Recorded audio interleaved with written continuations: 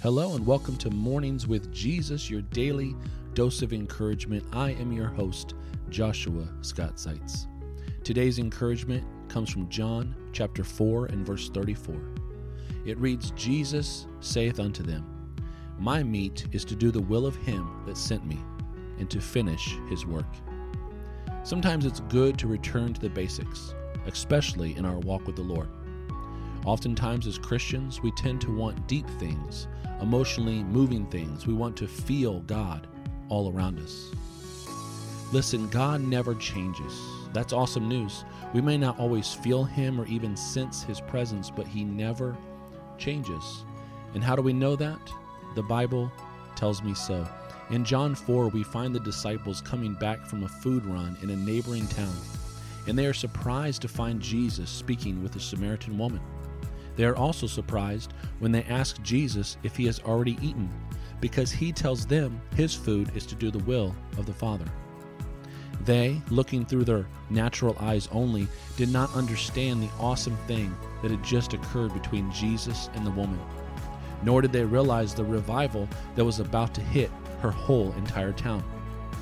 Listen, the Bible keeps us grounded. It keeps us smack dab in the will of God for our lives. It keeps us living with an eternal perspective.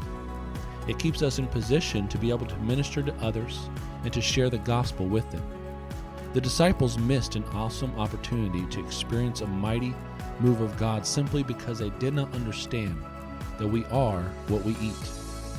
Jesus said in Matthew 4:4 that man does not live on bread alone, but by every word that proceeds from the mouth of God.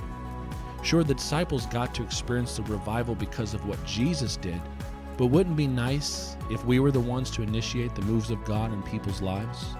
Wouldn't it be nice to realize that Jesus said, greater things than these you shall do because I go to the Father?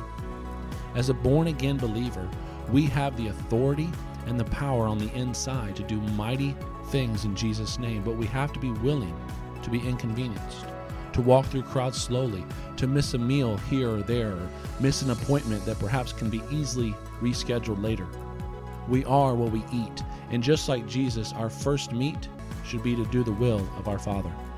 Don't be afraid to ask God today to help you see and take advantage of divine opportunities all around you. Until next time, remember, what you make happen for others, God will make happen for you.